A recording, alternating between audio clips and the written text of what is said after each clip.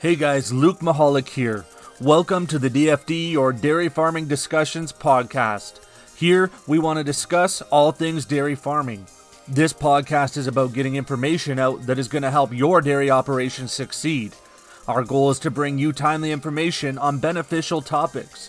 We plan to bring in some of the top names from the industry to share on the topics they have studied and, more importantly, are passionate about sharing with you, the listeners. I hope everyone enjoys this week's episode, and thanks for listening.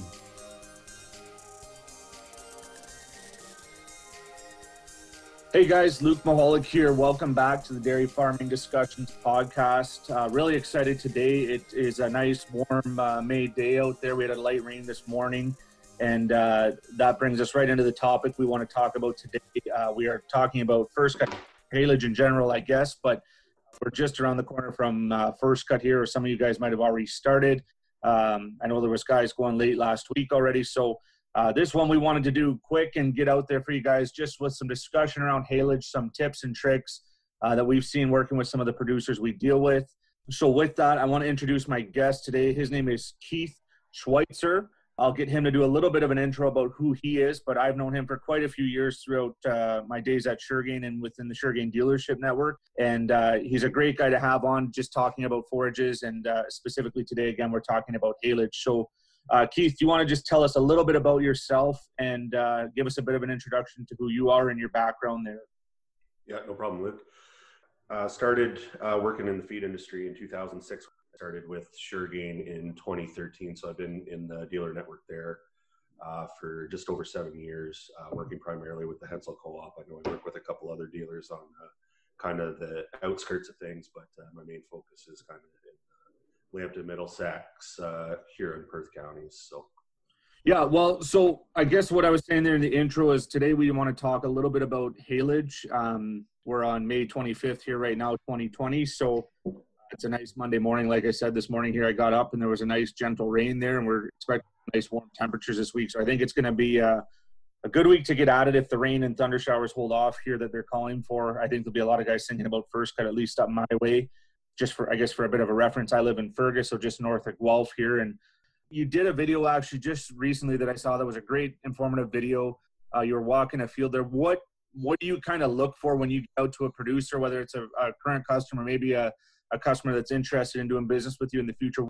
Well, there's a lot of different things I guess you can look at when you're looking at like a hayfield, alfalfa or alfalfa blend with grass. I look for bugs. I look for, is there chew marks on the leaves? I look at just general soil conditions, stand conditions, maturity of grass, maturity of alfalfa. I like to do 3 to 4 kind of walks a year prior to first cut. So just when it breaks dormancy, make sure like what's the winter kill situation like, things like that. Like one of the things you see, sometimes you get those real wet winters and you get a lot of heaving or a lot of winter kill in there. So sometimes you have to, go make a recommendation to a producer, maybe we should start thinking about throwing some grass or something in that stand if you're not going to, if you're going to keep it around. The other thing too is just talking about fertilizer with them as well, making sure that they get the right amount of nitrogen and sulfur and potassium and stuff on it. So I like to look at the feed samples. So you can usually pick up if there is a little bit of a mineral deficiency there, just on some of the minerals that we see coming across the feed sample. So, just talking to producers about that stuff to make sure that they're feeding that crop. And the other thing too is I like getting a little nitrogen on early in the year just to help the grass, and it helps kind of bring the soil to life. Last year, I think half the battle that we had with the hay crop to start with was that the soil was so cold, and it just didn't get it's a bioactive thing, kind of like a rumen too. Like there's a lot of bacteria and things like that make the soil work and help these plants grow. And it just I just find it didn't get kick-started into gear last year. That kind of set us back for the whole year. But then this year, we had a really nice April and kind of late March and May. Like it wasn't overly warm, but it was warm enough. So the hay actually, it looked really good. And then in the last 2 weeks since I did that video, I mean, it's completely exploded. Like it had all the potential in the world to go. It had the fertilizer and it had the moisture and stuff. And, most of the stands came through the winter really, really good because it wasn't overly wet.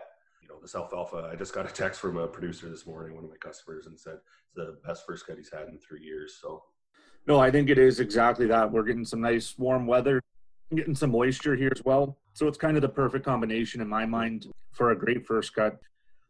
So let's have a little bit of a discussion here as well. As a nutritionist, there's the age-old discussion, I guess, of really anything in life, really, of quantity versus quality. So what do you typically do when you're talking to producers, when you're having that discussion? Like last year was a tough year. Guys might be tempted this year to try and go for a little bit more quantity than they are quality.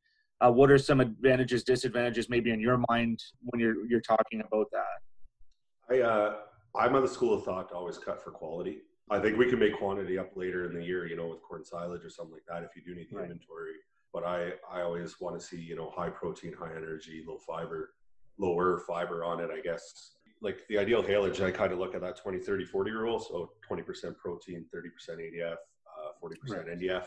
Yeah. And even a little bit lower than that to, I think with first cut, you could adjust your chop length accordingly. Like if it does get away on you a little bit, you might want to shorten your chop length up. If it is really good, lush stuff, you might be able to get away with a little bit longer cut length on that.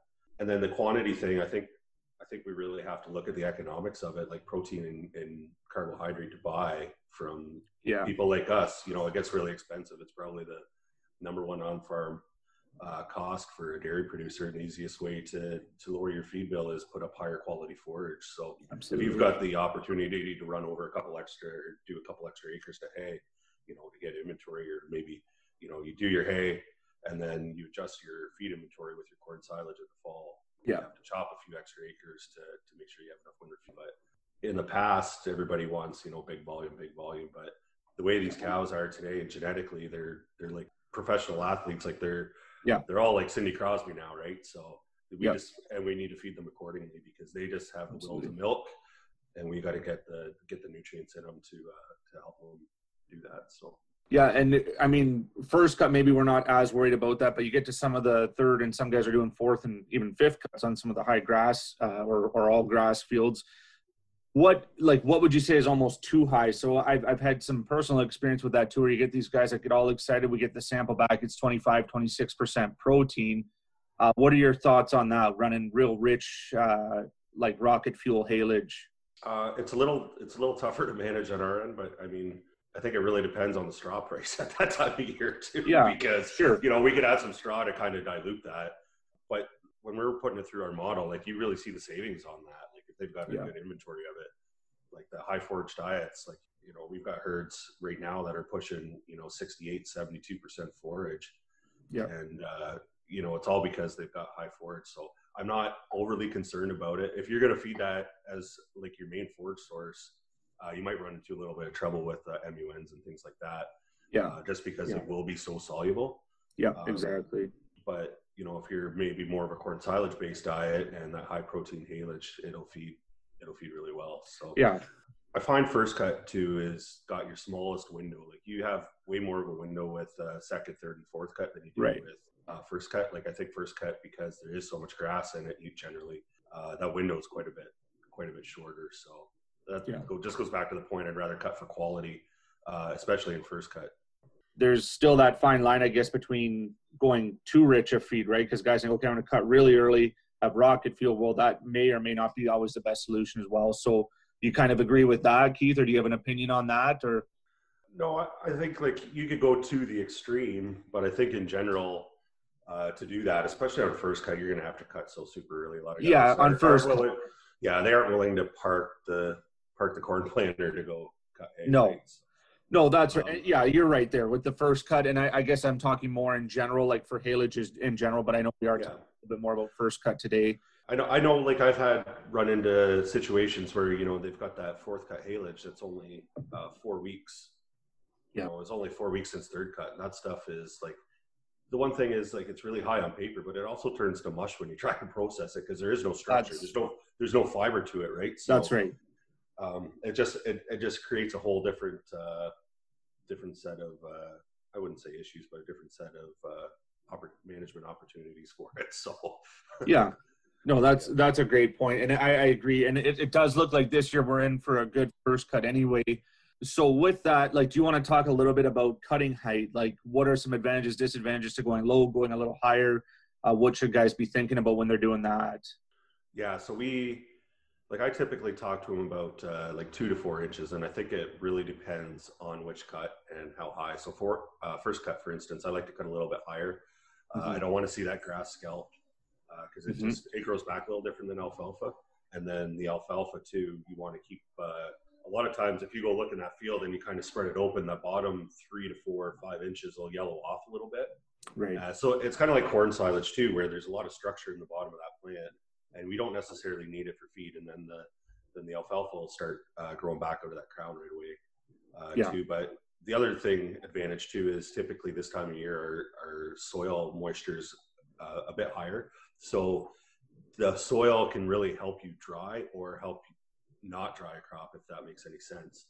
So if the soil's really dry, it'll help draw moisture out of that crop, right, and help with the dry down. But if it's really wet or damp soil, it'll kind of impede the dry down process of that. So it's good to keep that cut length or the cut height up a little bit, just so you can get those breezes underneath the windrows to help with the dry down process. So have you seen some issues with cutting a little lower and having higher ash content or anything like that? Or I don't know if it's specific to cut height. Like I can't speak to that, but I do know with like sometimes with the different rake settings, things like that too. That's where you see a lot more. Like if you got your rake set really aggressively, and you can see a guy going across the field, and there's a dust cloud. Well, he's probably going to have higher ash in that, and then you get into fermentation problems when you do get higher ash, because that ash is just things that are taking the place of protein, fiber, energy, carbohydrate, mineral.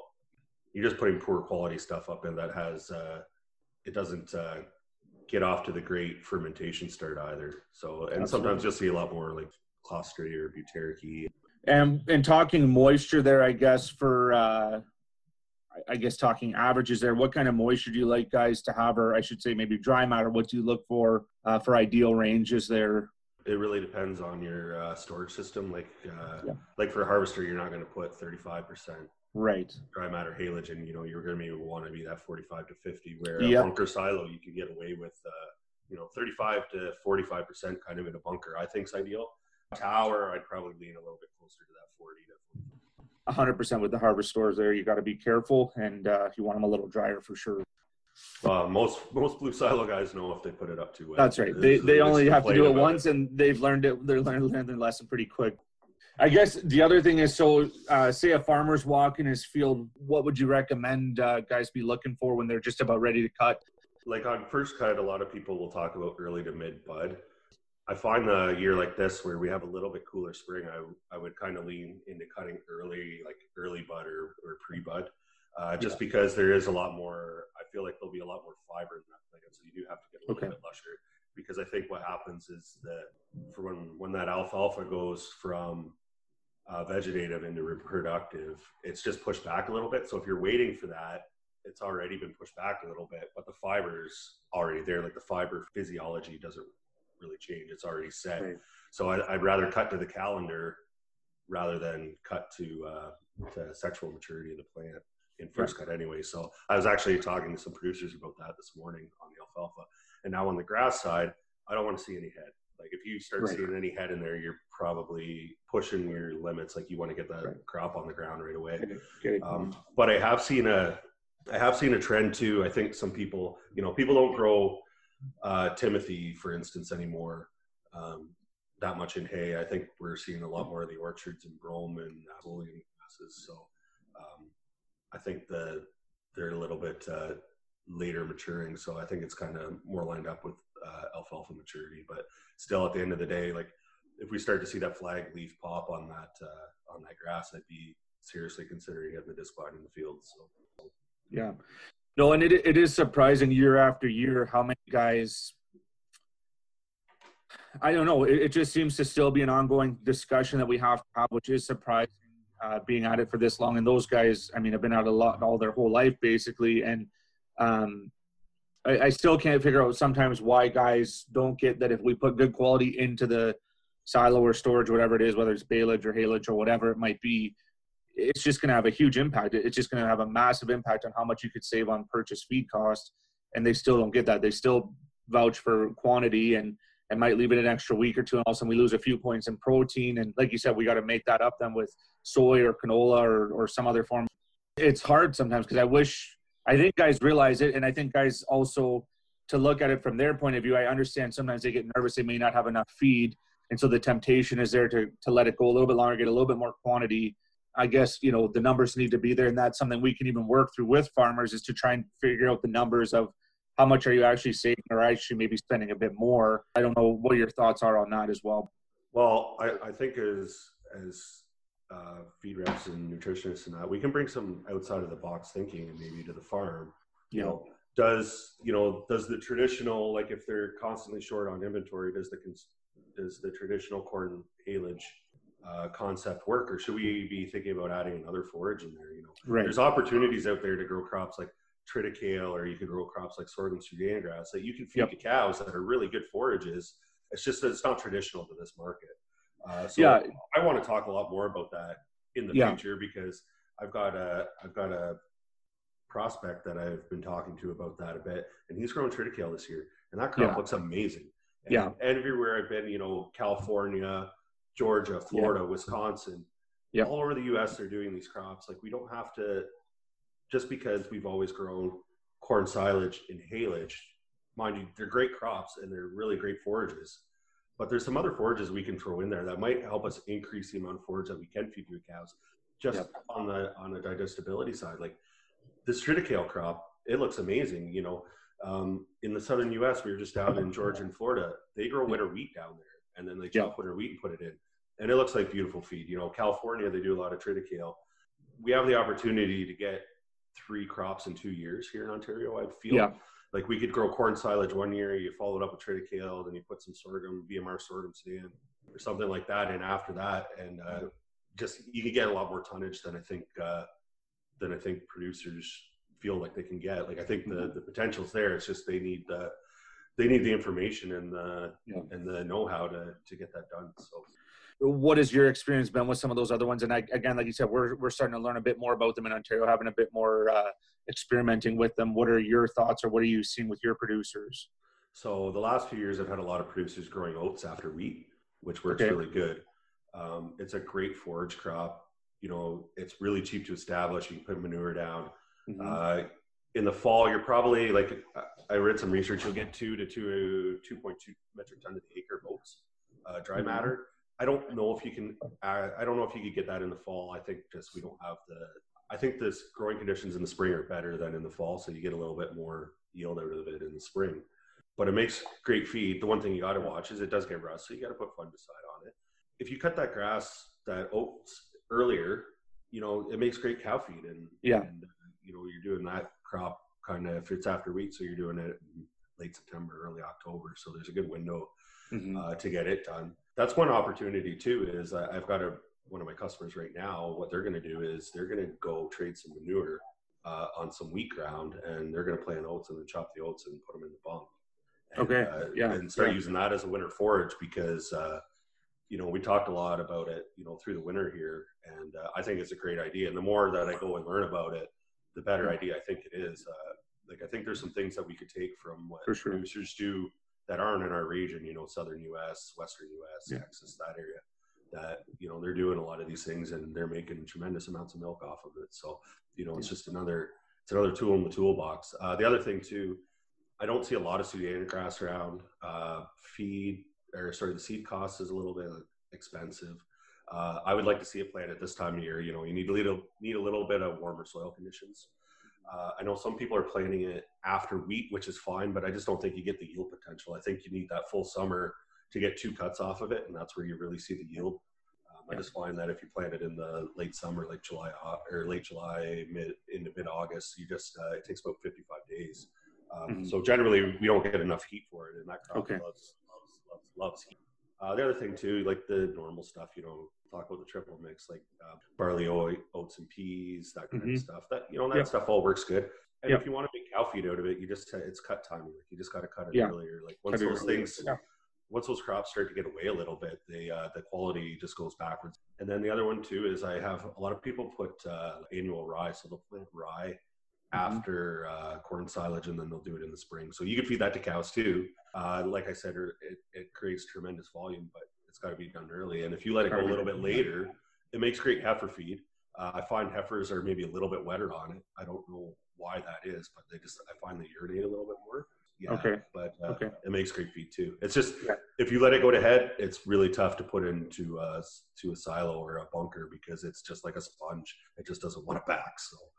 Yeah, and I guess so that's a great thing for producers trying to experiment with some different things. Make sure you do the research or have someone around that can get you the information to get it in at the right time. I think that's the bottom line with all forages, right? We know that. Yep.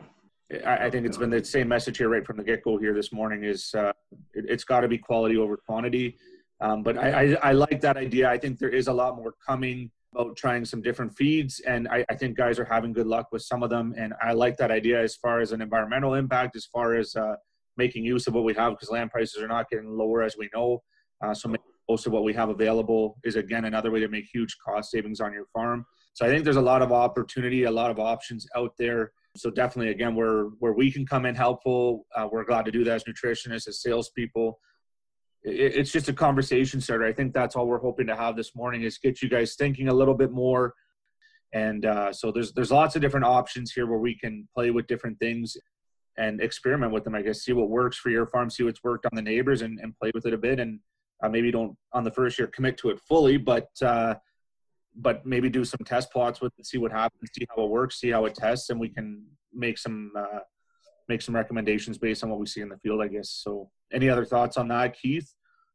No, I just think there's huge opportunities to try some, I guess, outside of the box thinking with forage crops. Like the cow doesn't have an alfalfa requirement or a corn silage requirement.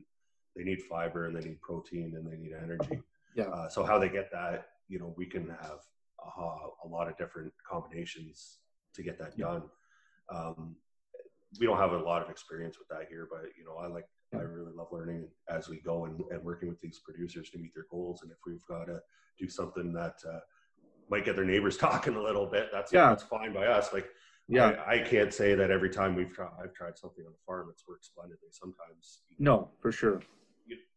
I'm not going to make a recommendation that's going to be a disaster, but it might not work as well as we think it as well as we think it will, right?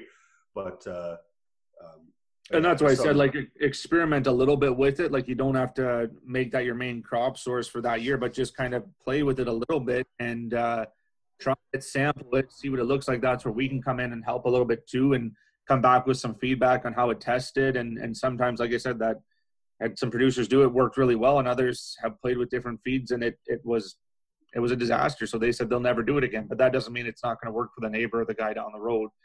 You got to try, right? And if some of these do succeed and work well, I think there's huge potential there for some, again, more cost savings and better use of land and volume of feed as well. So yeah, and on our end, it's gaining experience as well too.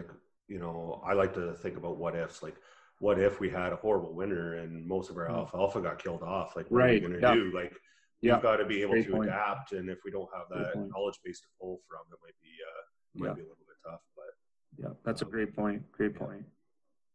So no, well, that's good, Keith. I don't know if there's any other thoughts or tips or anything you wanted to leave with any of the listeners today.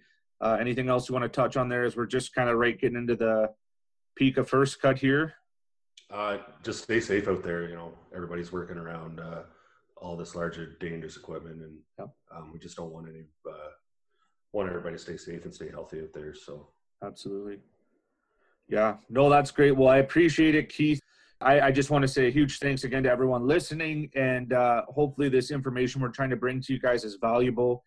That's our bottom line. We're really just trying to use this to bring value to your farms and help give you guys some advice. And like Keith was talking about, some different options maybe to even think about when you're planting and different things like that. So if you have questions, again, feel free to reach out to your nearest SureGain dealer, your nearest SureGain rep. Obviously, Keith and myself are available. We're out on farm. So with that, Keith, I will say thank you very much. Thanks, Luke.